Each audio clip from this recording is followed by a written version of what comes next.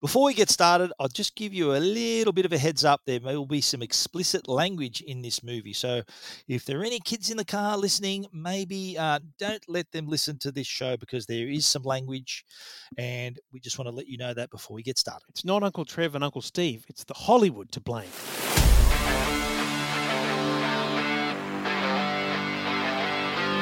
I'm going to make him an offer again. I feel the need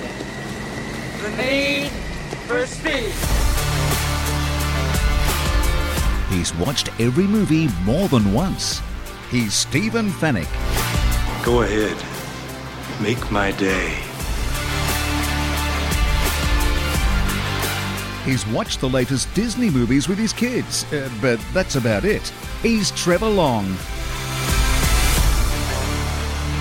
You talking to me? Together, they bring you the best movies you've never seen.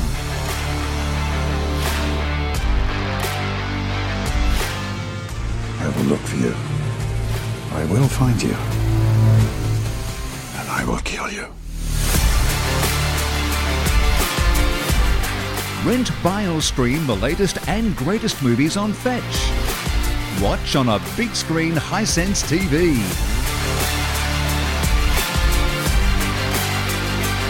Say hello to my little friend.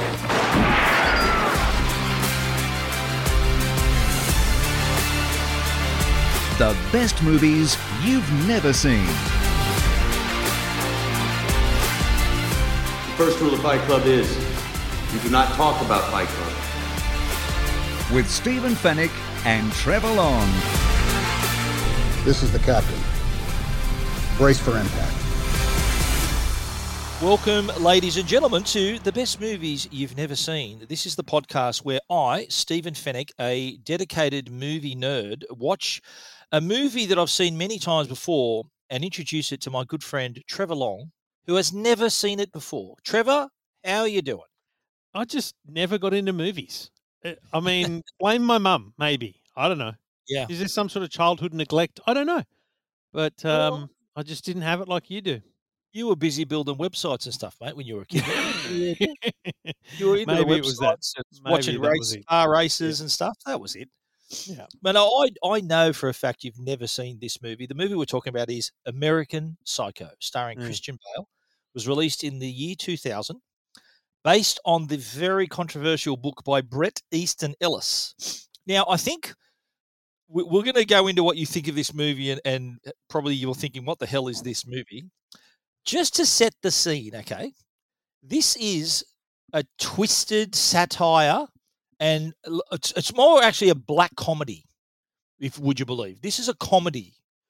Not the name American Psycho, your initial thoughts, which I'll ask you about in a minute, you might think, my God, what's happening here?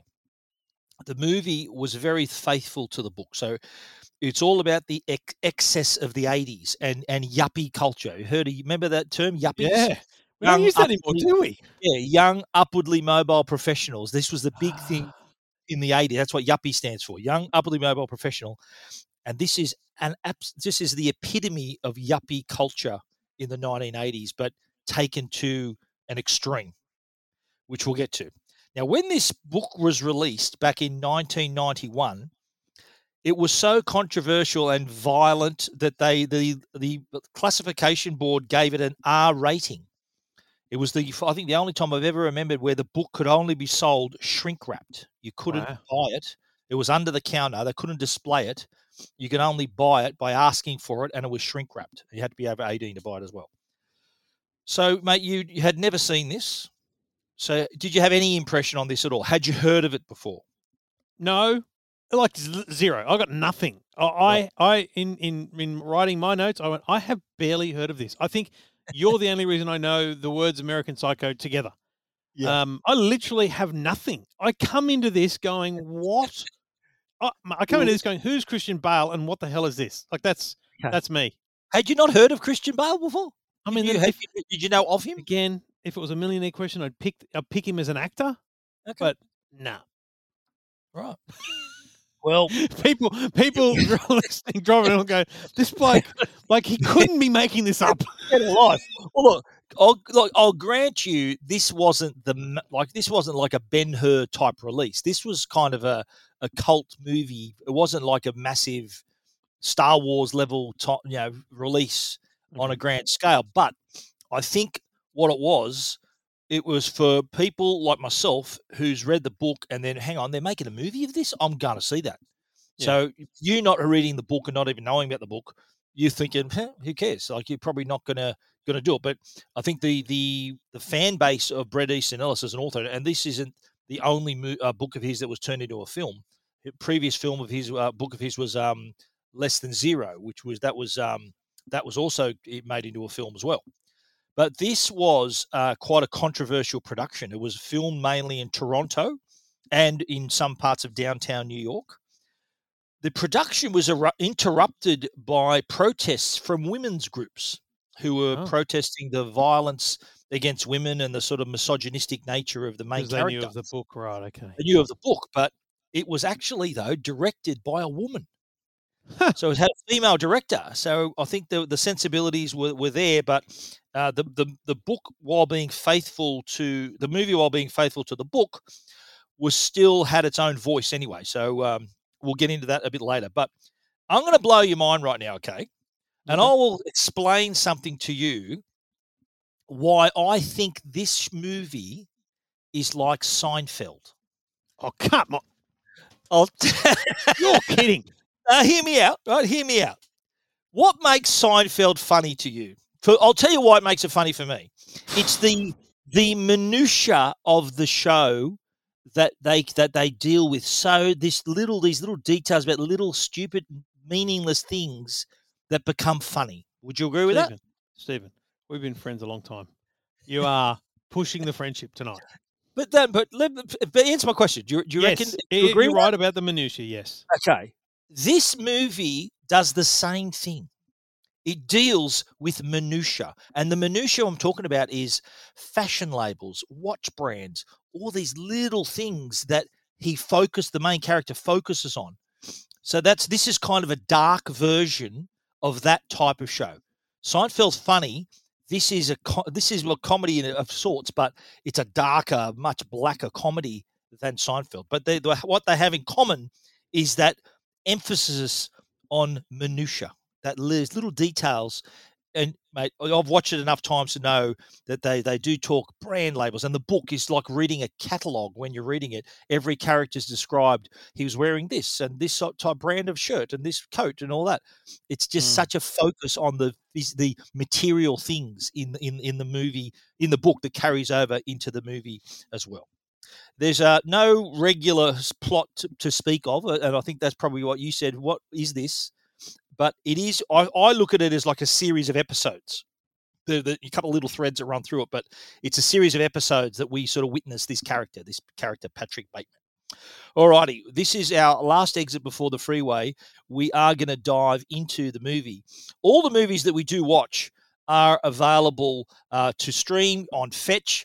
And this movie in particular, it's a bit harder to get hold of. I think you can only watch it on Blu-ray, which is how Trevor watched it. I lent him my Blu-ray disc.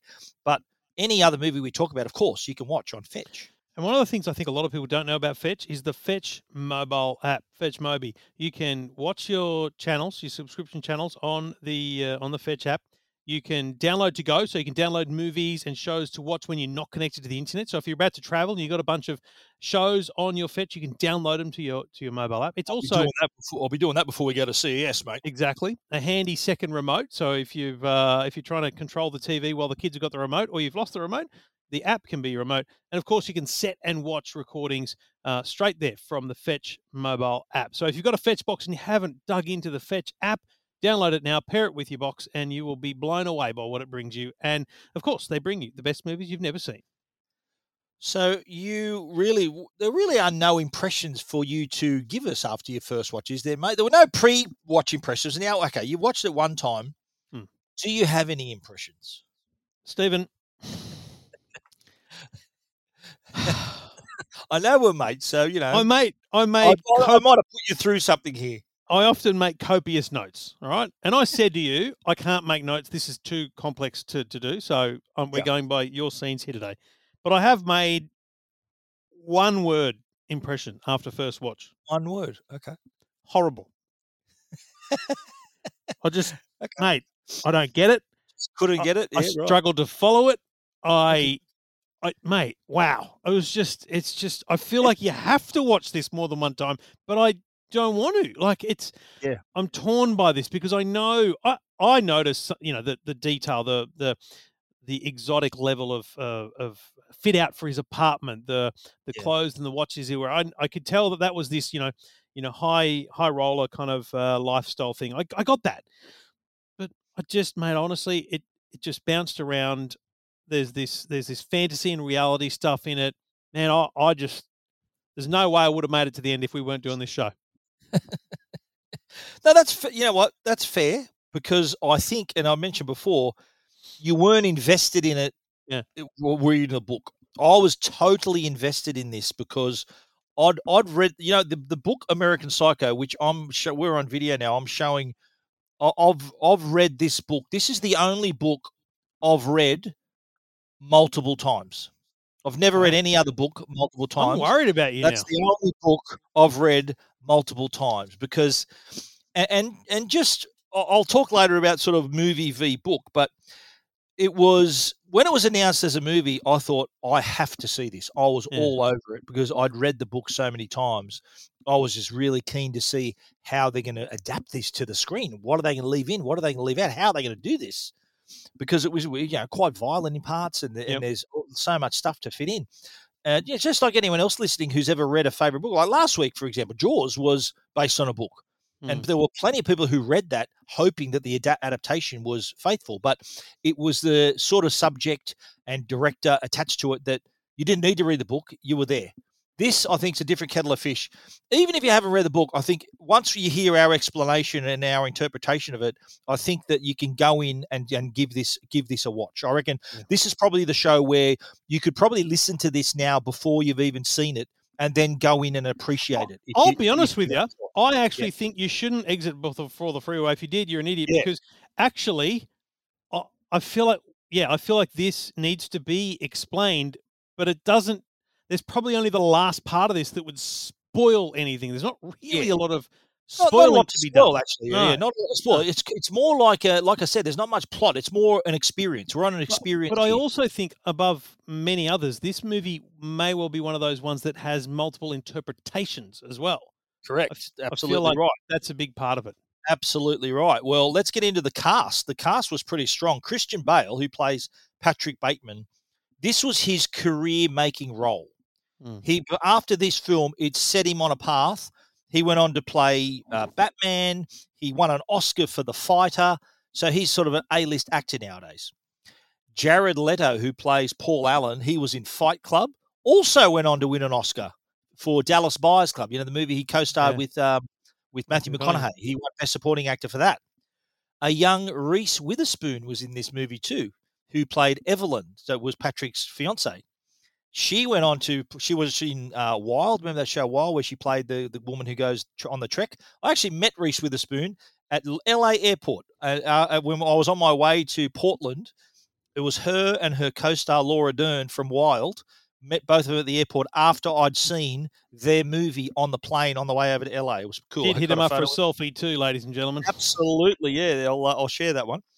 She also went on to win an Oscar. So these three young actors, Jared Leto, Reese Witherspoon, Christian Bale, nobody's on this movie, all have stellar careers, all win Oscars in the future.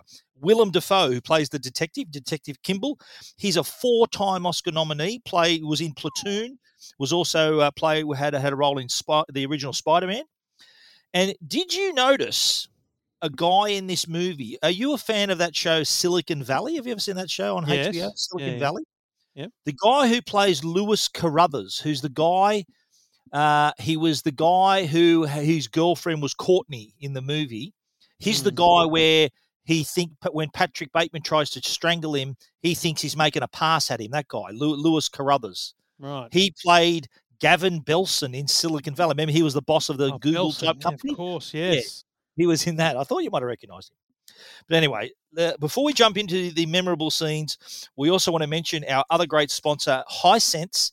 And look, do yourself a favor. If you're in the market for a telly, I've got some advice. Go big or go home and buy the iSense 85-inch TV. Just do it. A friend of mine the other day was asking for advice. I recommended an 85-inch 4K UHD TV. And guess what? He bought it and he loves it. So if all the range of Hisense TVs, they're all 4K. So the models at the top end have mini LED technology as well, so it gives you better color. There's even 8K models available as well. They've all got features that will suit you if you're a gamer. Like they've all got game modes, variable refresh rates, automatic low latency mode. They've got Dolby Vision and Dolby Atmos, so great sound, and also Dolby Vision, which is high dynamic range. So your movie's going to look fantastic. And sizes available from 43 inches all the way to 85. But you know what? Do what we do. Go big. 85 inches is the way to go. Hisense, if you want to find out some more, that's it. Hisense.com.au if you want to find out more. Your next TV is waiting for you right there. All right. I'm going to steer you through this one, mate. Okay. So we first meet Patrick Bateman. He's at dinner. He's in a nightclub. He's really at this point of the movie, you don't really know who he is, but he seems like a normal guy, but he decides to order a drink in the bar, and you think, hang on, what's going on here? Don't be on the rocks. These aren't good anymore. It's a cash bar.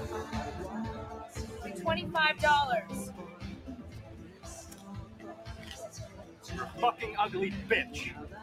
I want to stab you to death and play around with your blood. That was the first. You're thinking, hang on, what's this guy's jam? But you see, we sort of move through his life. You see that he lives on West 81st Street in I think the American Gardens building, he calls it. You know who else lives in West 81st Street, mate? Jerry Seinfeld. So they're neighbours, Patrick Bateman and Jerry Seinfeld. That's why there's the link, mate. The link. Seinfeld, American Psycho. Very similar. So anyway, we find out what I love about this is the introduction of Patrick Bateman. You know straight away he's all about appearances. He's got a beautiful apartment, but he's also got a really rigorous morning routine. After I remove the ice pack, I use a deep pore cleanser lotion. In the shower, I use a water-activated gel cleanser. Then a honey almond body scrub. And on the face, an exfoliating gel scrub.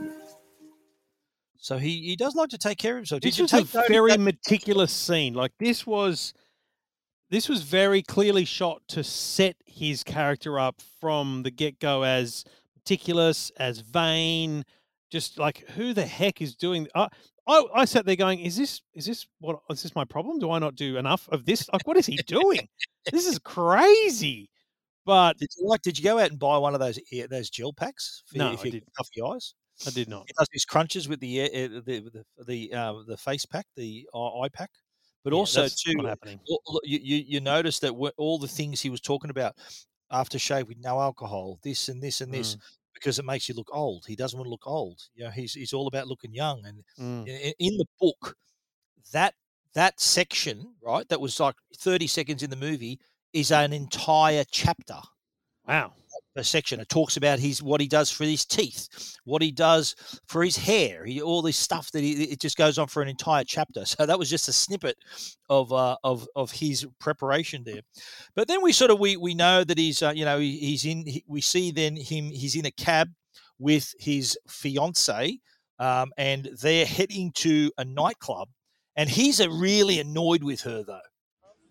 Godiva, and oysters on the half shell. I'm trying to listen to the new Robert Palmer tape, but Evelyn, my supposed fiancée, keeps buzzing in my ear. Cover first.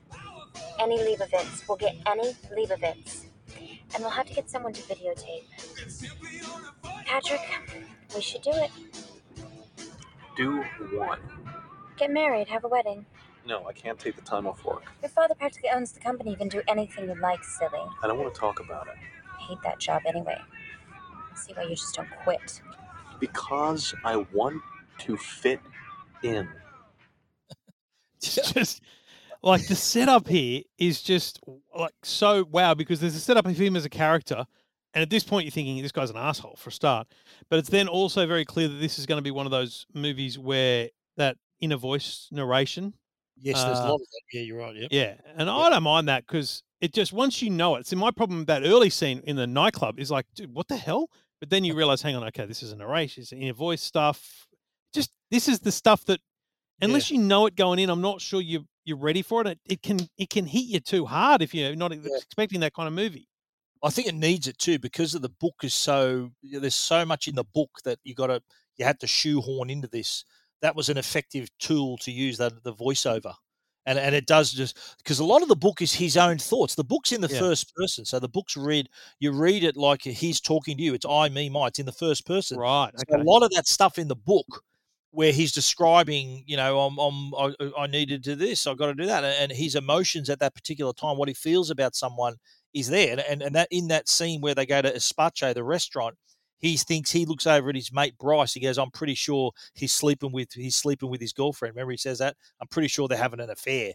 So you kind of his inner thoughts are something that we need there. It's very hard to reveal that to have that sort of exposition just with any other way. Yeah, you're right. In terms of screenplay and direction, it'd be hard to do it any other way. The other part of this opening kind of stanza is this bit in the laundry where he's standing there with white sheets, which he's wanting to get them cleaned. They're stained with. What do you reckon? What do you reckon that is? Well, because the movie's called American Psycho and it's clearly violent, you think, well, how's he taking blood-stained sheets in? And he's interrupted by a woman, and he says it's cranberry. I mean, this is the point where I go, mate, what the hell are you making me watch? And the woman who bumps into him, she says, "Can you talk sense into these people?" He goes, "I got to go." And she goes, "Oh, why don't we get together?" And she goes, "Look, I'm busy. What time?" He goes, "What about Saturday?" He goes, "Oh no, I'm going to a matinee of Les Miserables so he can get away." But he did mention in the earlier scene Courtney, which is his mate's Lewis Carruthers' girlfriend, and he also says in that first scene that he's having an affair with her. So he suspects his mate of having an affair with his girl, but he's having an affair with his other mate's girl. And he calls her and says he's taking her to Dorsia. Now, Dorsia is the restaurant. I describe Dorsia as like, I know you've never read Moby Dick, right? But there's Ahab and there's this white whale, Moby Dick. It's sort of, It's this goal that he's desperate to achieve. Dorsia is Patrick Bateman's white whale. We're going to hear mention of it. His ultimate goal is to get a reservation at Dorsia. So he lies to her and tells her, "Oh, we got a reservation at Dorsia." She's out of it. She's on depressants and whatever. She's totally out of it. And because I love this part of the scene, they sit down at a table and she's off her mind on drugs or whatever, and they actually show a shot of him picking up the menu, and it's very clearly not Dorsia. And then you realise he's just taking her for a ride. This is Dorsia? She is, yes, it is. It's very well done, that scene. Yeah, and I love the fact that he orders for her and he quotes the review about the dish that they're about to order. So there's that level of detail in it as well. But I think this next scene where they're in the board meeting, they're about to have a meeting, this is my favourite scene in the whole movie, right? Honestly, this is my favourite scene. I'm with you. I'm 100% with you. So it starts off where Paul Allen mistakes him for someone else. Hello, Halberstram. Nice tie. How the hell are you? Alan has mistaken me for this dickhead Marcus Halberstram. It seems logical because Marcus also works at PNP and in fact does the same exact thing I do. He also has a penchant for Valentino's suits and Oliver Peoples' glasses. Marcus and I even go to the same barber, although I have a slightly better haircut. He has a slightly better haircut. What a wanker. But his mate walks in, so the other guys walk into the meeting, and he asks him about what he's doing. I think he wants to play squash or racquetball or something. Hey, Alan. Congratulations on the Fisher account. Thank you, Baxter. Listen, Paul, squash. So here's where he's handing him the business card. Yep. Call me. What, Friday? No can do. I got an 8:30 res at Dorsia. Great sea urchin ceviche. Dorsia on Friday night. How did he swing that? I think he's lying. How did he swing that? Friday night res at Dorsia. It was just like saying is the ultimate thing to tell your friends to show off. It's it's a pissing contest basically. This absolutely moment, yeah. But this is the bit, and in the book, This happens in a different place. The business card. I think they show the business cards in a bathroom, but in the movie they made it, and it was very cleverly done here with this. And Patrick decides to get out. He's very proud of his new business cards. New card. What do you think? Whoa, very nice. Look at that. Picked them up from the printers yesterday. Good coloring. That's bone. And the lettering is something called Cillian Braille. It's very cool, Bateman, but that's nothing. Look at this. That is really nice. Eggshell with Romalian type. What do you think? Nice. Jesus. That is really super. How'd a nitwit like you get so tasteful? I can't believe that Bryce prefers Van Patten's card to mine. But wait. You ain't seen nothing yet. Raised lettering. Pale nimbus. White. Impressive. Very nice. Let's see Paul Allen's card.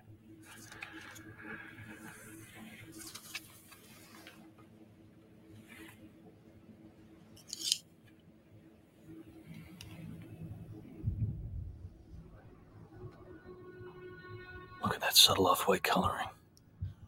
The tasteful thickness of it. Oh my God. It even has a watermark. The thing, sweating over. It's just such a funny thing to author, to write in a book, because if you were to describe 80s excess, yuppies, you would imagine them, I don't know, pulling up at someone's house and comparing cars. Do you know what I mean? Like, he pulls up in a Ferrari, next bloke pulls up in a rare Porsche. Do you know what I mean? Like, that's the kind of scene that it was, it was a contest, and there was a contest over font, embossing, card stock, and we're not talking about graphic design here. We're talking about a font. It's that minutiae I was telling you about. So the focus on these little things, and that he was offended and worried that someone else liked a business card better than his. So it really just shows his state of mind going in. But the next scene we get to is he's walking home at night, and this is the first time that we actually, I think it's the only time. There's twice. The first time, there's only a couple of times we actually see him kill someone. Yeah. This is the first one we see where he's sort of. And you see this one coming. Like, there's a homeless guy and his dog, and he keeps asking. Remember what he was asking? He goes, "Why don't you get a job? Yeah. What are you trying to do?" He was just such a rude arsehole to him. You could tell that this was about to go downhill for the homeless man. Yeah, so you thought initially that he was going to – I think he initially offered him some cash, and the guy said, "Oh, thank you so much, you're so kind." But instead he pulls out a knife and stabs him to death and kills his dog, and pretty confronting scene. It's pretty ugly, but the very next – the next shot is him getting a facial the next day, and the woman commenting, "Oh, what beautiful skin you have, Mr. Bateman." And then he's on a tanning bed, and then you hear his voiceover once again saying, "I've got no emotion. There's no emotion. You might shake my hand and feel flesh and bone, but there's nothing there. My mask of sanity is about to slip." The tanning bed scene, I think, is a fascinating one because he's butt naked, like down to the absolute nth degree. But he's lying there, and I think they position this, and his casting, let alone his workout to build that body, he's positioned to be the perfect specimen. Yeah, absolutely. You know what I mean? You look at it and you go, well, I mean, even I can see that that's a perfect specimen. Yeah, he's got a great body, absolutely. Good chassis for sure. And Christian Bale did a lot of work to get into that sort of shape. He even had dental work done to change his smile. Wow, really? He had to improve his teeth. He goes, "Look, this guy's rich Wall Street bloke. He's not going to have teeth like this." So he had to get dental work as well for the role. So it just goes to show how dedicated he was. So next thing we see is him having dinner with Paul Allen, but he's not Patrick Bateman. Remember, he mistook him for Halberstram. That's right. So he's having dinner with Halberstram, but with who he thinks is Halberstram, but he does mention someone that we know. I like to dissect girls. Did you know I'm utterly insane? Great tan, Marcus. I mean, really impressive. Where do you tan? Salon. I've got a tanning bed at home. You should look into it. And Cecilia, how is she? Where is she tonight? Cecilia's, Cecilia. I think she's having dinner with Evelyn Williams. Evelyn. Great ass. Goes out with that loser Patrick Bateman. What a dork. This is another aspect of the movie that fascinates me. Is they all look the same. Yeah. They're all the same. That's why so many people mistake. And later on in the movie, people mistake people they call people by the wrong name. I think Paul Allen in that meeting called his mate the wrong name. Bryce called him something else. Right. So, this is another classic case where he's told more than once that Patrick Bateman's a dork. We'll hear that other quote later, but he's hearing this about himself. So, but I think also that speaks to me as much about them looking the same as it does about them being so self-aware, self-centered, and selfish that they just don't even remember or care for the people that are around them. You know what I mean? Like they're focused on themselves wholly and solely, and they don't care. It's just a being. It's just a person.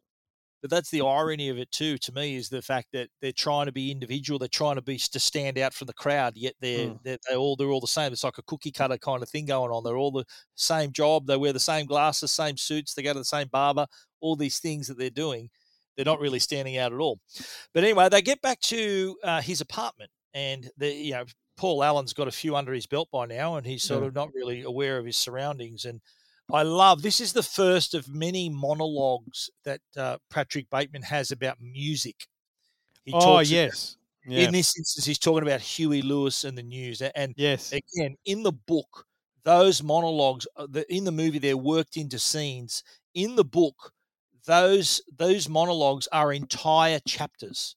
There's an entire chapter on Huey Lewis and others that we'll talk about later. That's an entire chapter of what he thinks about the music. So in the middle of him, he's talking about the music, and in the meantime, he's preparing to do something. Hey, Halberstram. Yes, Alan? Why are there copies of the style section all over the place? Do you have a dog? A little chow or something? No, Helen. Is that a raincoat? Yes, it is. In 87, Huey released this. 4, their most accomplished album. I think their undisputed masterpiece is Hip to Be Square. A song so catchy, most people probably don't listen to the lyrics. But they should, because it's not just about the pleasures of conformity and the importance of trends. It's also a personal statement about the band itself. Hey, Paul!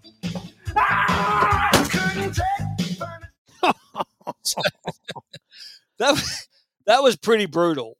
That was pretty brutal. Yeah. Yeah, but again, you know it's coming, right? It's as much it's do. coming as much as the homeless man, because as is depicted in the words, but also in the scene, he's putting on a raincoat. There's paper all over the floor. The lounges are covered. Like this is as much a mob hit as it is, a bloke planning to kill someone. But obviously this presents a lot of potential plot holes. It's like, so he was always going to do this. Exactly. But as soon as I started watching this, I realized we were ignoring plot holes here, because this was out of this world. We'll get to that. But the thing that made me laugh here was that he stops, lights up a cigar, sits there, and you think, okay, what's next? And your next thing you see is him pulling. He's got this big bag where obviously Paul Allen's body's in this bag, and he's dragging it out, putting it in the back of a taxi. And then his mate Lewis Carruthers walks past. He goes, "Patrick, is that you?" And then he sees him loading this body. Well, look, he doesn't know it's a body. And what question does he ask? Where did you get that duffel bag? He was asking. But interestingly, what was a body? the wife or partner. It was his friend. It was his friend whose father was about to go buy a bar that they were looking at. Yeah, irrelevant. The woman looks in the boot as if to say, "Is he taking a body?" Like she has the opposite thought. He's looking at the bag. She's looking at what the heck's in the bag. What is he doing? That was a nice little no words spoken, just a cutaway. Yeah, like she's obviously outside the circle of this reality distortion field, to quote Steve Jobs. But next scene we see he's taken now Paul back to he's taken the body. In the book, he takes the body to this apartment that he's got uptown, and he's dissolving the body in a bath of acid or whatever. Next thing we see in the movie, though, is him going to Paul Allen's apartment. And the voiceover again, it was fantastic, saying, "Oh, I just experienced sheer panic realizing that his apartment overlooks the park and is obviously more expensive than mine. So he's just murdered the bloke, but he's worried that his apartment costs more than him. So what he does here, remember, he goes into his cupboard, takes a suitcase, packs his bag, tries to imitate him on the answering machine. Leaves a voicemail message on his answering machine. Yeah, so he's giving everyone the impression that he's out of town. But then we come to the next scene where he's in his office listening to music. Yep. And then the detective, so Donald Kimball, comes in asking about Paul Allen. And he's asking, where have you know where of his whereabouts? And he was like, he was a bit cagey, and Patrick Bateman's a little bit sort of standoffish as well. But then he starts asking him questions about who was Paul Allen, what is he? And he says, he mentions a Yale thing. What can you tell me about Paul Allen? I'm at a loss. He was part of that whole Yale thing. Yale thing? Yeah, Yale thing. What do you mean, Yale thing? Well, I think, for one, that he was probably a closet homosexual who did a lot of cocaine. That Yale thing. That Yale thing. So, the pleasure. Can I just stop you, mate? The pleasure that you're getting out of this is far in excess of what you get without having read the book. It must be that. I think the pleasure I get out of this is seeing that the movie did the book justice. The book's a favorite of mine, and it did the book justice. It really did. And Bret Easton Ellis, the author, said the same thing. He said the movie was fantastic. It really represented quite well. But the next scene, I think, is a bit disturbing, where he's driving in a limo in the meatpacking district of New York. Did you recognize that neighborhood, the meatpacking district? Yeah, and where he George sort of Costanza does his best work. Yep. Yeah. And he picks up the girl, and then he takes her back to his apartment, and he calls another girl. And remember, he emphasized, he goes, I want a blonde. I'll say it again, blonde. Please, blonde is what he wants. And then he tells the girl, I'm Paul Allen.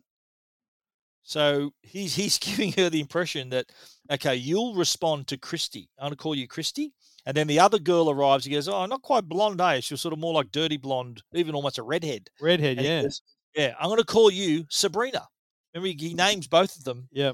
And this was where he was, she I think the first girl, the one he called Christy, says, this is it's a really nice apartment. How much did you pay for this? And he goes, that's none of your bloody business. That's none of your business, actually. Yeah. But happy to let her know his name and all this, but draw the line let's there. just say it's a lot. Yeah, that's right. Because at this point of the movie, right, at this point of the movie, I'm now trying to piece together what the hell's going on. Okay, so obviously he's killed a bloke, and he's now trying to set up some sort of situation where that bloke becomes the killer or the abuser or whatever he's about to do to these girls. Yep. But the timelines aren't making sense. It's starting to feel very confusing. But this is where he plays out some serious sexual fantasies here with these girls. He's got this video camera out, which is a proper flashback from the 80s. Massive, isn't it? How big is it? Yeah. This is set, I think, there's dispute whether it's set in 1987 or 1989. So it's in the late 80s. So the video God, does it matter? huge. Yeah, But the video camera's huge. This is the second good movie music reference, because he does the Phil Collins reference here, which is Genesis and by the way, Studio. If whatever star rating I give this, 90% of the stars are the music. Yeah, the music. Good music. Right, absolutely right. And I like how he's given his monologue again about the music, and just and Susudio, he says, this is a personal favorite. Then what I like is that the next thing we see is that they're into it, and he's not really paying attention to them. He's just flexing in the mirror, pointing at the camera, and it's all about him. Which and then they all fell asleep in the bed, and then he goes to his drawer, and then you think, what is he doing? He pulls out a coat hanger, and he's got like all tools in this drawer, and then he turns around and he says, we're not done yet. Oof. The next thing you see then is these girls limping out, bruised and bleeding out of his apartment. Yeah. And off they go into the night. So it's that was a pretty confronting scene as well. So the next thing we see, he's sort of with the guys again, and they're talking about their theories of women and all that, and how one says, "Oh, look, I imagine this, and I want to do this," and then Patrick Bateman decides to quote Ed Gein, a serial killer, saying, "You know what Ed Gein used to say? Whether I want to take him out, I want to buy him dinner." He goes, "The other part of him wants to imagine what their head would look like on a stick." And his mates are thinking, "What the hell What are are you doing?" talking about, mate? Yeah. Because part of some of the conversations he has, you're thinking, dude, did you just say that out loud, or is this the inner voice? And then when they react, like that kind of moment, it's like, oh God, he said that out loud to these people. They are sickos. I think to them though, it's established that everyone thinks he's a bit of a dork, and that what comes out of his mouth, like he could tell them anything, and they'll just think he's full of shit. So that it doesn't matter what he says. It's like the established they all think that of each other, right? Yeah, like well, they it's all like just the think boy who each other cried are wolf. wankers. Like, I could say that I'm, of doing this, and this, and they'll think, yeah, whatever, mate. I don't believe you. Say whatever you like. But this is the part. This was a funny part as well when he goes. Lewis shows him his business card. He's got a thing about business cards, and he realizes, he goes, God, and the business card he thought it was amazing, and he was so jealous. He walks into the bathroom after him, put his gloves on, is about to strangle the bloke. And then what he does, he turns around. Did you remember this scene? He turns around and he feels his skin and kisses his hand as if he's making a pass at him. He goes, "Oh, I didn't know if you felt the same way." And then So he pulls out of a murder by, some weird act, and therefore the bloke who was about to be the victim of the murder thinks he's got the hots for him because he's obviously gay. And I think when he leaves, Lewis is up the top and shouts out, "Call me." Oh, but he also this is a comedy. there's a line here which I think he uses multiple times in the movie, which he says he's got to return videotapes. Yes. He said that earlier to the detective, I think. He did say that, and so the next day the detective's back. So Detective Kimball's come back, and they're having a chat about, do you remember where you were? Where were you on the night of December the 20th? And he says, "Oh, look, I was on a date with a woman named Vanessa." And he goes, "Oh, that's not the information I have." And he happens to open up his suitcase and shows him. They're talking about the case. He opens up. He's about to leave, and he shows them a CD that he just bought. Huey Lewis in the News. Great stuff. I just bought it on my way here. You heard it? Never. I mean, I don't really like singers. Not a big music fan, huh? No, I like music. Just Huey's too black sounding for me. So it just happens to be the music he was playing when he murdered Paul Allen. Yeah. The detective has now got it. So at this point, what were you thinking? At this point, we're thinking, "Oh, he's gone. He's got him here." Were you thinking that, or you? No. You didn't put At the this two point, together? I don't understand what on earth is going on. Why is a detective who's trying to investigate a bloke talking about what CD he just bought and offering to have lunch next week with him? It's just so strange, mate. But it happened to be the same music he was playing when he killed Paul Allen. To me, That- when I thought that, I'm thinking, hang on a minute. Does he know didn't something? at all strike me as being related to the murder. It just struck me as they were trying to emphasize how big Huey Lewis was at the time, and that it was trying to bring these two characters together in a sense to say, while one's a upstanding citizen policeman, the other's a complete lunatic murderer. Two very different people can share the same music tastes. But he denied, though. He denied he likes Huey Lewis, though. He said earlier how much he loved him, but he denied it to the detective. So we move on. There's a funny nightclub scene where they're all lining up at the bathroom. Did you notice that? There's all lines of people waiting for a stall, and none of them go to the toilet. They're all just snorting coke in the bathroom. And one of them, remember the bloke next door? He's blowing up at him, and they both start swearing at each other. And I think it was Bryce said, he goes, "Oh, it's all these steroids are doing. They're making me angry." But Patrick on this night meets a blonde, and they're chatting away. And he asks her, "Do you remember what he asked?" He goes, "What do you do?" And he says, "Murders and executions, mainly." Like instead of mergers and acquisitions, he says murders and executions. And then at the end of the night, do you remember they're outside, and she says to him, they have a conversation. She says, you think I'm dumb, don't you? And he said, no, of course not. And then she says to him, "I don't know. There's something sweet about you." And we see her a little bit later. Well, I'll mention how we see her a little later. We see her head in his fridge. Yes, that's correct. Later yes. on, when he invites Gene over. Well, that's the next scene where Gene, next day in the office, right? He's playing Gene with a lock of hair from this woman, isn't hair, it? That's right, exactly. So he's got a lock of blonde hair doing the crossword. Did you notice what he was writing in the crossword? Oh yeah, it's meat. Bone. Every word. Bone and meat.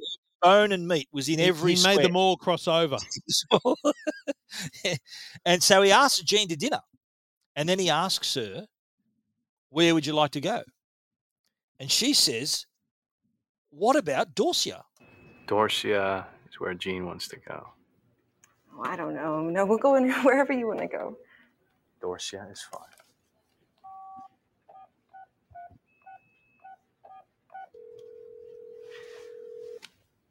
Dorsia, yes? Yeah, can you take 2 tonight at, let's say 9 o'clock? We're totally booked. Really? That's great. No, I said we are totally booked. 2 at 9? Perfect. See you then. So she does call him out though, saying, Yes, she doesn't say your name. Yeah, didn't leave your name. Oh, they know me. So anyway, she says, "Look, come to my place for drinks, and then we'll go to dinner." And she turns up, and I think he offers her a sorbet, and he opens the fridge, and you see the head of the blonde's head in the fridge, in a plastic bag. Yeah. And they're sort of chatting away. Remember the fiance calls as well. And this is what struck me as this is a bit of a plot hole, I reckon, where Jean says to him, she's his secretary, right? She probably puts through every call to him. She said, "Are you seeing anyone?" You don't reckon his fiance's called him at the office a couple of times? Listen, anyway, you're bringing up plot holes in this Weird. movie? Are you kidding me? Dude, the I whole like how he script's says- a plot hole. I like how he says, though, she offers him some sorbet. He goes, no, I'm on a diet. She goes, "What do you mean you're on a diet?" He goes, "Look, you can always look thinner, look better." So Again, he's the meanwhile, vain, he's sort the meanwhile, totally he's and sort of utterly vain he's thing about it. fingering the knives Because in his kitchen. At this point, he's now plotting to kill this girl who he's got in the apartment. He's clearly not going to dinner because he doesn't have a booking. He gets out of he's playing with knives and stuff, but he gets out a nail gun. Nail gun. He got the duct tape first, and then he put that back. But then he brings the nail gun out as well. Have you used a nail gun? I have, yeah. My son's got one. Don't they need to be pushed? It's not like a trigger. Yeah, it's like a hide. Yeah, you're right. It needs to be. There's pressure on the surface, and He then would have need to have bashed the back of her head with that thing to make it work. Yeah. Plot hole. Yeah, plot hole. Another plot hole. Okay. But I like how the conversation turns, and he talks about, look, should I go? Should I stay? Do you want me to go?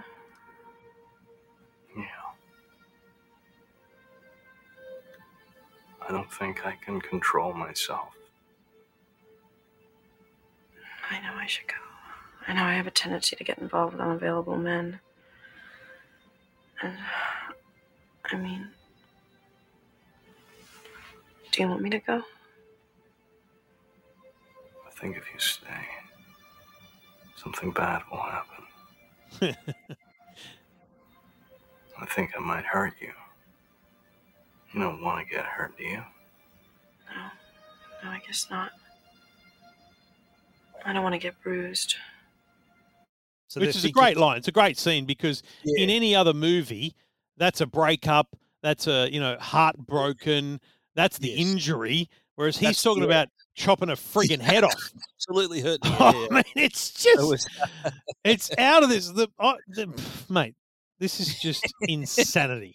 We're off the rails already, mate. Don't worry, it's off the rails. Mate, this is by now. I am way gone. Okay.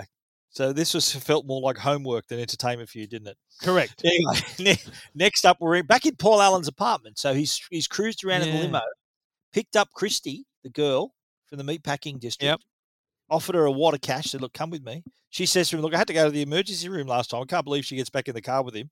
He offers her a ton of cash, and they're back at Paul Allen's apartment. And you may have noticed he had the wine, and there were he was putting like the spike in the wine with sedative or something. And Christy says to him, "This apartment's nicer than your other apartment."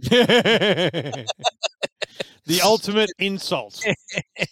And he's sort of then talking to the two and says, "Look, I want to see you make out with her. And then the girl says, don't you get lewd? Anyway, cut to the next section, and they're both obviously affected by the drugs in the wine, and they're making out on the lounge while he's talking his next monologue about Whitney Houston.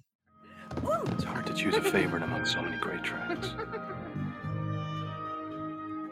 But the greatest love of all is one of the best, most powerful songs ever written. About self-preservation, dignity. This universal message crosses all boundaries and instills one with the hope that it's not too late to better ourselves.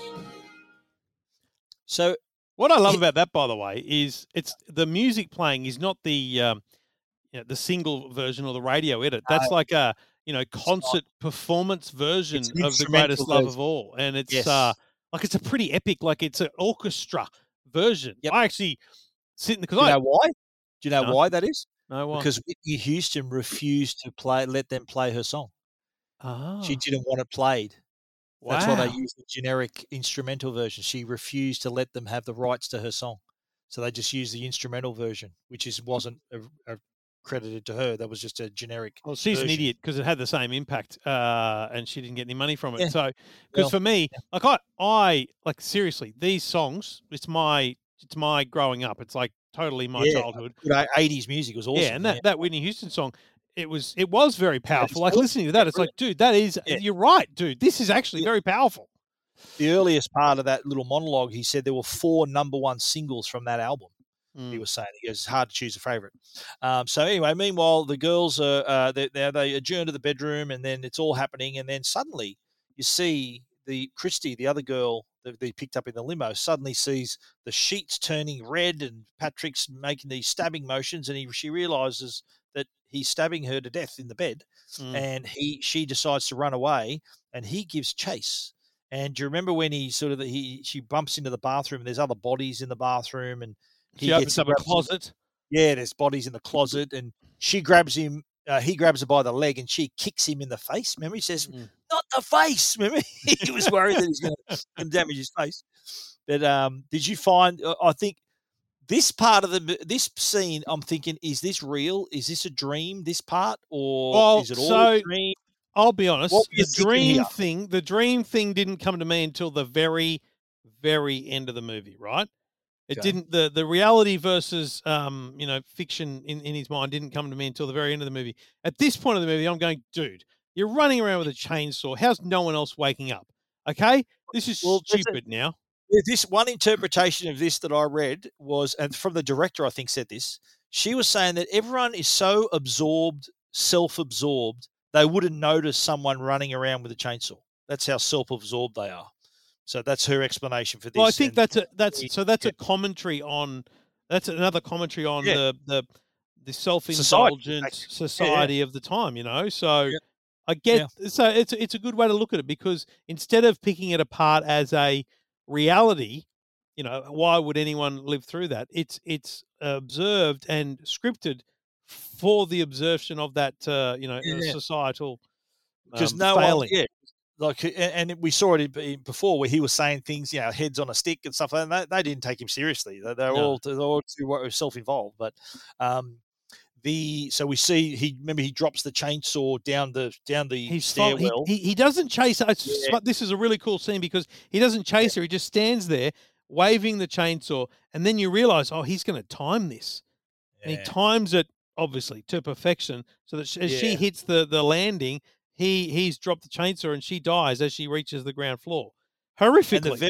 Horrifically. It's terrible. But the very next shot you see is him, a drawing of what he just did on a tablecloth, right? At a restaurant. And he's breaking up with Evelyn. So he's breaking up. He's drawing it on the tablecloth, and then he tells her this. I want a firm commitment. I think, Evelyn, that we've lost touch. Why? What's wrong? My need to engage in homicidal behavior on a massive scale cannot be corrected, but I have no other way to fulfill my needs. We need to talk. Talk about what, Patrick? It's over. Evelyn, it's all over. Touchy. I'm sorry I brought up the wedding.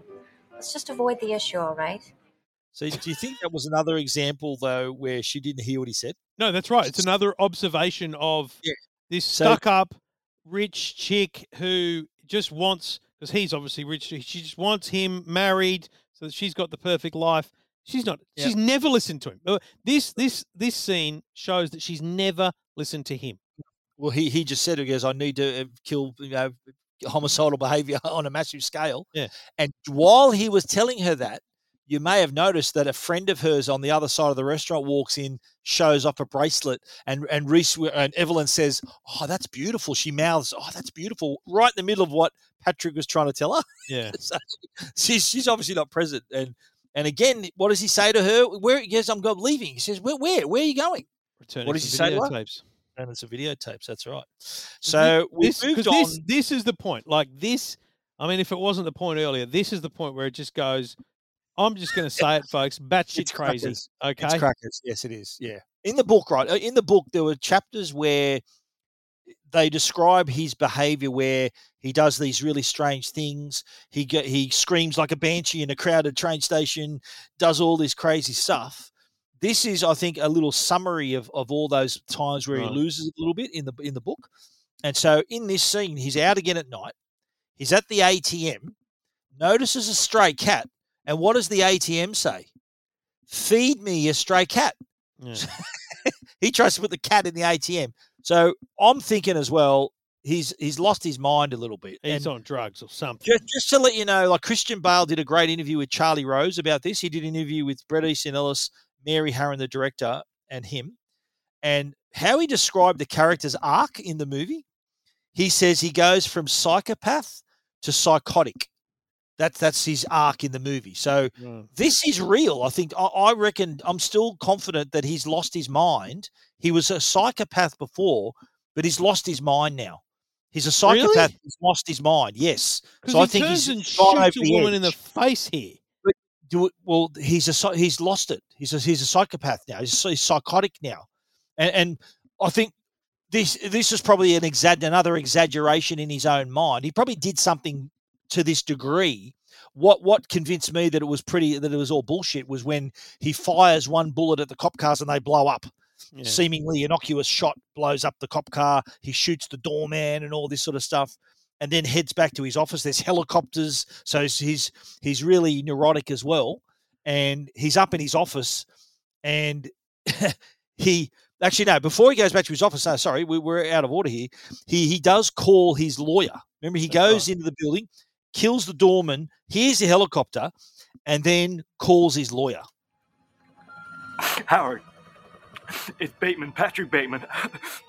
You're my lawyer, so I think you should know I've killed a lot of people. Some escort girls in an apartment uptown. Some homeless people, maybe 5 or 10. An NYU girl I met in Central Park. I left her in a parking lot behind some donut shop. I killed Bethany, my old girlfriend, with a nail gun. And some old faggot with a dog. Last week, I killed another girl with a chainsaw. I had to. This is just spilling out everything that he's done. It's pretty good Some acting true, because it's the some mixture of yeah. just overwhelming satisfaction, joy, freaking out. It's the whole thing. But losing it too. He's sort of he's lost it's the confusing, edge. right? Because you're thinking he's just shot someone. How does the police know where he is? So there's that reality distortion problem here. But that's what he does. He's decided to confess because he needs to have a defense against everything that's just happened. Yeah. What adds to that too is this next scene where he goes back to Paul Allen's apartment to clean up, and he discovers that the apartment's on sale. It's empty, and there's an agent in there selling it. So he's thinking again. You're thinking, has he lost it? Is this real? Well, it kind of makes sense though, right? Because Paul Allen's dead. He's losing his grip. Yeah. If he hasn't paid his rent or someone's decided to foreclose on the house, so it's being sold. That makes sense, but it's completely empty. The bodies are gone. Everything's gone. If they were real and those bodies were discovered, it'd be a crime scene. So it didn't happen. Yeah. So So you can see you're sort of losing touch with reality here a little bit, right? go. Remember, he makes the phone call. He says, I don't think I'm going to make it back in the office. He rings Jean, his secretary. And I think in all of the other characters in the movie, she's the only one who sees him for what he is. Right. She realizes then that this guy's a nutcase and realizes that there's something happening. And do you remember then she goes in his office and discovers his journal with all the violent graphic drawings, murders and stuff in it. Yeah. So she's the only one who thinks, well, this guy's is a maniac. He's a complete nut job. Complete nut job. So we next see this. We're into the last scene now where he sees his lawyer again. Remember he made that phone call? Yep. And so he sees him in the first, and he goes up to him to talk to him. Did you get my message? Jesus, yes, that was hilarious. That was you, wasn't it? Yeah, naturally. Bateman killing Alan and the escort girls. That's fabulous. That's rich. What exactly do you mean? The message you left. By the way, Davis, how's Cynthia? You're still seeing her, right? Wait, Harold. What do you mean? Oh, excuse me. Nothing. It's good to see you. Is that Edward Towers? Wait. Davis. I'm not one to badmouth anyone. Your joke was amusing. But come on, man. You had one fatal flaw. Bateman is such a dork. Such a boring, spineless lightweight. Now, if you said Bryce or McDermott, otherwise it was amusing. So again, he's mistaken for someone else, Davis. Yep. And again, that person calls Patrick Bateman a dork. Dork to his face. So does this guy even exist? Like, no one notices him. If he's murdering people, no one notices him. So the problem is, and I thought that's exactly what I thought, is this bloke even real? But then the lawyer there says he did hear the call. So the call was made. Yes, and he thought it was a joke. But yes, he thought it was a joke. The call was made, but nothing happened. He admitted to something he didn't do. Like, it's so confusing. Patrick Bateman continues. I killed him. I'm Patrick Bateman. I chopped Alan's fucking head off. The whole message I left on your machine was true. So remember, Patrick Bateman was disturbed that he says, I'm Patrick Bateman, you idiot. It's me. I did it. He confessed. And then the very next line is, well, that can't be right. I had dinner with Paul Allen in London 10 days ago. But again, you stop there and you go, hang on a minute, but is that real? Because they're all having dinner with people they don't know who their names are. That's right. So see how it's all a big maelstrom of confusion, mate. Yeah. But it's, again, a sort of a commentary on everyone blending into everyone else. Everyone's trying to outdo each other, but they're blending into everyone else. There's no original. There's no one original. They're all the same. They're all drones. They're all the same. None of it makes sense, I'm telling you. So what we see, the very last scene is Jean in his office sees his journal. So she's cuts back to her. She's seeing all these violent images. Yep. They're listening to Ronald Reagan's speech. Yep. On the TV, which suggests it was 1987. The year, and he realizes that confessions meant nothing, and he says, "Look, you look at me, you might see a person, but but underneath, I'm nothing. I'm a nobody. Yeah. There's nothing there," and that is the end of the movie. And honestly, no, it still doesn't make sense. Yeah, well, I don't think it's meant to be like a plot that has a beginning, middle, and end. There's no sort of twist in the end or resolution. It's just like a commentary on this guy sort of that's his arc though. He sort of loses grip. He starts out sane as a psychopath, then becomes a psychopath who's insane. So if you can understand that, he's lost his edge, loses touch with reality, and eventually becomes the person we see. Anyone who understands that has some sort of psychopathic problem of their own, Stephen. Yes. Okay. Well, let's continue. We're running a bit long here. Let's move on to our favourite quotes. And this was my first favourite here. I'm on the verge of tears by the time we arrive at a spas, since I'm positive we won't have a decent table. But we do. And relief washes over me in an awesome way. He was worried about having a decent table. Honestly. He's on the verge of tears. He was so worried about it. Yeah. And I think the line as well, after he's murdered Paul Allen, this was also as well. the Dorkin now, you fucking filthy bastard! Try getting a reservation at Dorsia now. Did you also hear this line? Remember the first time he met Detective Kimball? Did you see what excuse he gave him? Who he was having lunch with? Did you hear this? Listen, you'll have to excuse me. I have a lunch meeting with Cliff Huxtable at Four Seasons in 20 minutes. The Four Seasons? Isn't that a little far uptown? I mean, aren't you going to be late? No, there's one down here. Cliff Huxtable. Dr. Huxtable. Yeah, the Cosby Show. And the line that you noticed, mate, I'm very happy you noticed this. Do you remember where you were the night of Paul's disappearance, which was on the 20th of December? God. I guess I was probably returning videotapes. He does a lot of that. And this is probably one of my favourite lines of the movie at the end of that phone call where he was making his confession. I just had to kill a lot of people. Righto. I'm laughing and I don't know why. Righto. Well, this is plot hole / book versus movie, okay? Really, I can't really say, and you sort of referred to this before, there's no plot holes because there's no plot. Yeah. Right? No. Okay?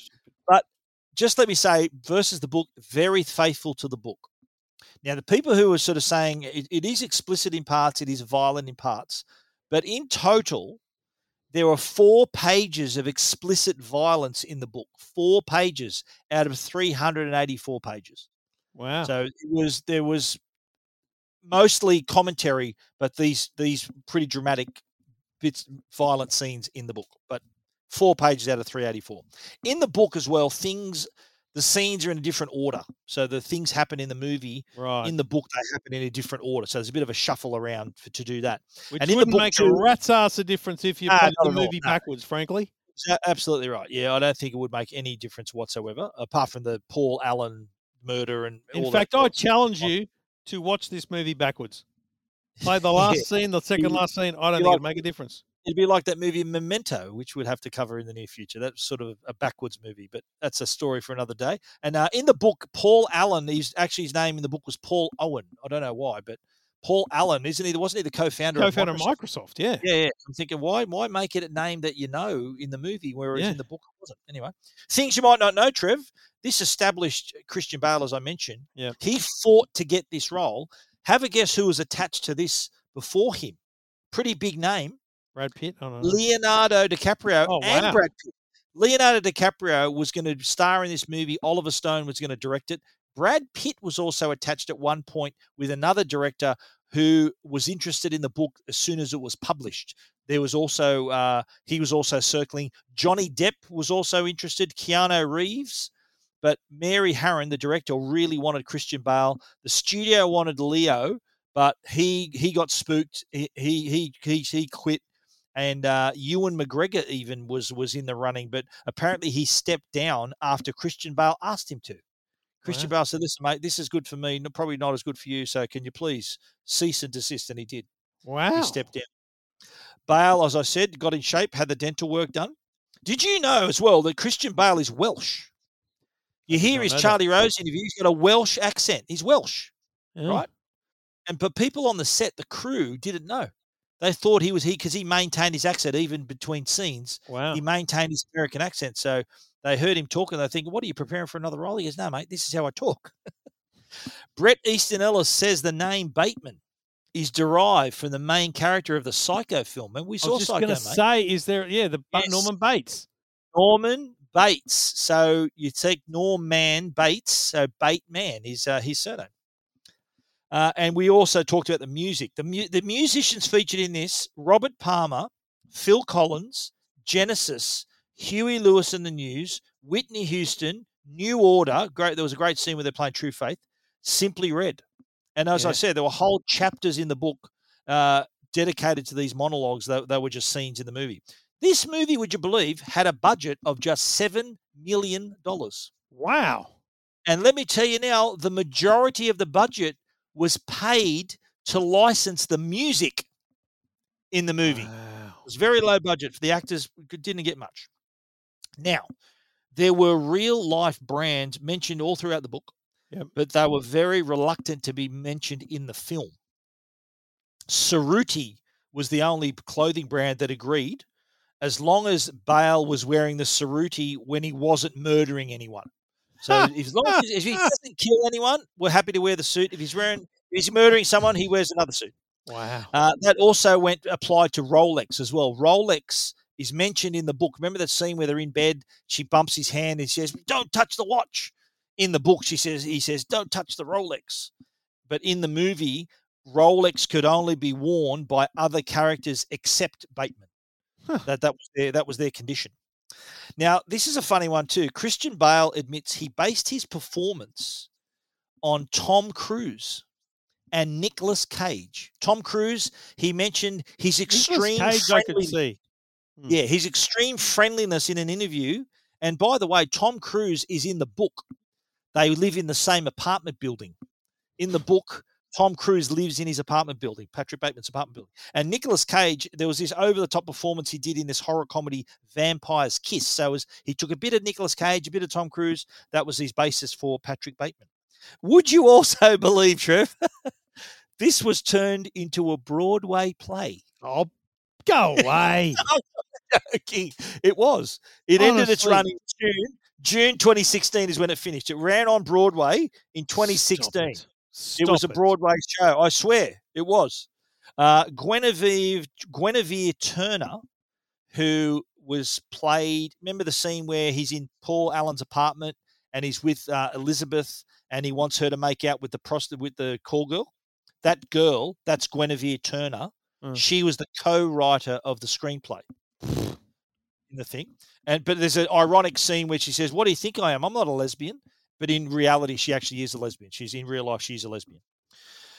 So, yeah, Willem Dafoe, he was told, you know how there were 3 scenes with Willem Dafoe, right? First one, where he meets you for the first time. Second time, and then at lunch. And the director told him, play each scene different. Play the first scene as if he knew that he killed him. Play the second scene as if he didn't know. And play the third scene as if he's unsure either way, just to keep the suspense, keep the mystery. Reese Witherspoon was in this movie. She was actually 3 months pregnant in this movie. So you have another look at the movie. You'll see she's always seated at a table. She's carrying a pig at the Christmas party. She's sitting down. She's in the cab. So you never see her full head to toe because she's 3 months pregnant.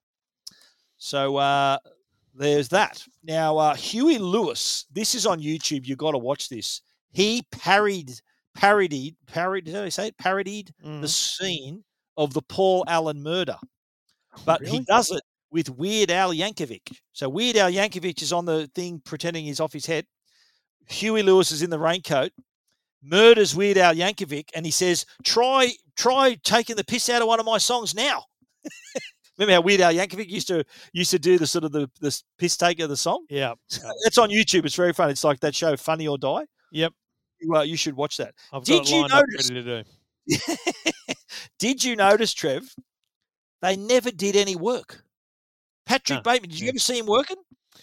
No, but he was the boss's son, so, you know. Yeah, he was doing the crossword. None of them were doing any work, though. Never doing any work. 2 scenes where Christian Bale improvised. The first one was when he was jumping rope. Remember at the start? He was doing his skipping. And apparently he does a cross jump like a schoolgirl would, and that wasn't in the script. He did a cross jump. The other time where he improvised was in the scene where he's about to murder Paul Allen, and he does the moonwalk. Remember, he moonwalks, and then when he walks away from when he starts playing his hip to be square, and he sort of does this little dance, that was also improvised as well. The director apparently was behind the camera just pissing herself laughing. Did you also notice in the business card scene, Trev, there was typo on the business card? Oh, which one? The word acquisition was spelt without a C. It was spelled, acquisition is spelled ACQUISTITIONS. It was spelt without a C. It was AQ. Yeah. The sign as well. And this is, if you're a book nerd like me who read this book and loved this book, the very last scene, the last shot of the movie, Patrick Bateman sitting in front of a door. On the door is a sign that says, "This is not an exit." They are the last words of the novel. Oh, I like that. That's a nice rounding out of the movie. Just tied it up in a little bow. Wow. So there we have it, mate. You've now seen or tried to see American Psycho. Oh, no, I've seen it. Be honest. Do you have any further appreciation of it now, or is it still just a big mess in your mind? Big mess. Confusing mess. Okay. And, that's like, let's be honest, that's fine because, but like, I guess over time we need to discover this, but there must be movies that you have no desire for. And I think Who, me? Yeah. Yeah. Because but I think there's once I'm over a hurdle. I think I know with you that if you already have a strong perception of a movie you've never seen before, and you think, like The Fifth Element's perfect example where you're thinking that looks like crap to me, but when at its essence it's a story, and you got over all that bullshit, and you this appreciate it. This could have been the same if it had a story. Yeah, but I think, mate, going in, you hadn't read the book, so you're going in cold. I had read the book, so I knew what to expect. I'll tell you right now, mate. Of this was different. Amazon could offer me and you $1 million, and I would not do a podcast called "The Best Books You've Never Read" because I've never read a book either. So, mate, that's just never happening. Yeah. Okay. Bottom line, mate. Bottom line. I haven't changed my view radically on it. I'm not a fan of the movie. I get it for its pop culture and its, I guess, societal observational references. I do like that part of it. But, mate, it's a hard 5 out of 10 for me. Okay. Well, mate, I rate this movie. I know it off by heart, that movie. I've seen it so many times, and I laugh at it. It isn't – I don't watch it for the murders. Honestly, watching you while we record has been the best part of this whole movie. In fact, I'll say to you this. Your passion or your enjoyment – no, not your passion, because your passion for other movies is very different. But your enjoyment around this movie is what's given me the most satisfaction. Yeah, I'm glad to hear that because it is, like I said, I don't watch it for the murders. I watch it for Patrick Bateman making a dickhead of himself and have people calling him a dork and all that. It's funny. But anyway, you know what? Next week, we've got a treat for you, mate. Next week, we are watching Heat, directed by Michael Mann. Now, quick quiz for you, mate. Tell me, who stars in the movie Heat? Is it A, Al Pacino, B, Robert De Niro, C, Val Kilmer, or D, all of the above? Yeah, I don't think Val. I mean, it's probably Robert De Niro. All of the above, mate. Oh, this is a movie that brings together Al Pacino, Robert De Niro, Val Kilmer, Tom Sizemore, Danny Trejo. Fantastic cast. And we are going to see it on next week's episode of the best movies you've never seen. Mate, you thought I was excited about watching American Psycho. Look out. Next week, it's going to be big. Well, I love this movie. I am looking forward to that. I hope it's a better movie than this one. In the meantime, it'd be awesome if people could leave a rating and a review. If you're listening on Apple Podcasts, that's the best way to do it. There was a couple of reviews of late. A shout out to Giovanni, 2005, whose review said, gets me wanting to watch these movies again. Really, really nice review, mate. We appreciate that. Giovanni reached out to me and he's a big Rocky fan, as am I, and I promised him we're doing Rocky. You've bumped it up the list, haven't you? No, it was already on the list. Rocky early in 2022. He said, can't wait. So thanks, Giovanni. All right. I'm looking forward to Heat, and I hope it's a whole lot better than this one. It lives up to its name. It's a hot movie. It's excellent. And we also want to give a special shout out to our great sponsors, Fetch and Hisense. So Fetch, if you want to catch your movies at Hisense, if you want to enjoy it on a big screen, that's the way to go. Talk to you next week, mate. Good on you. We'll talk to you then.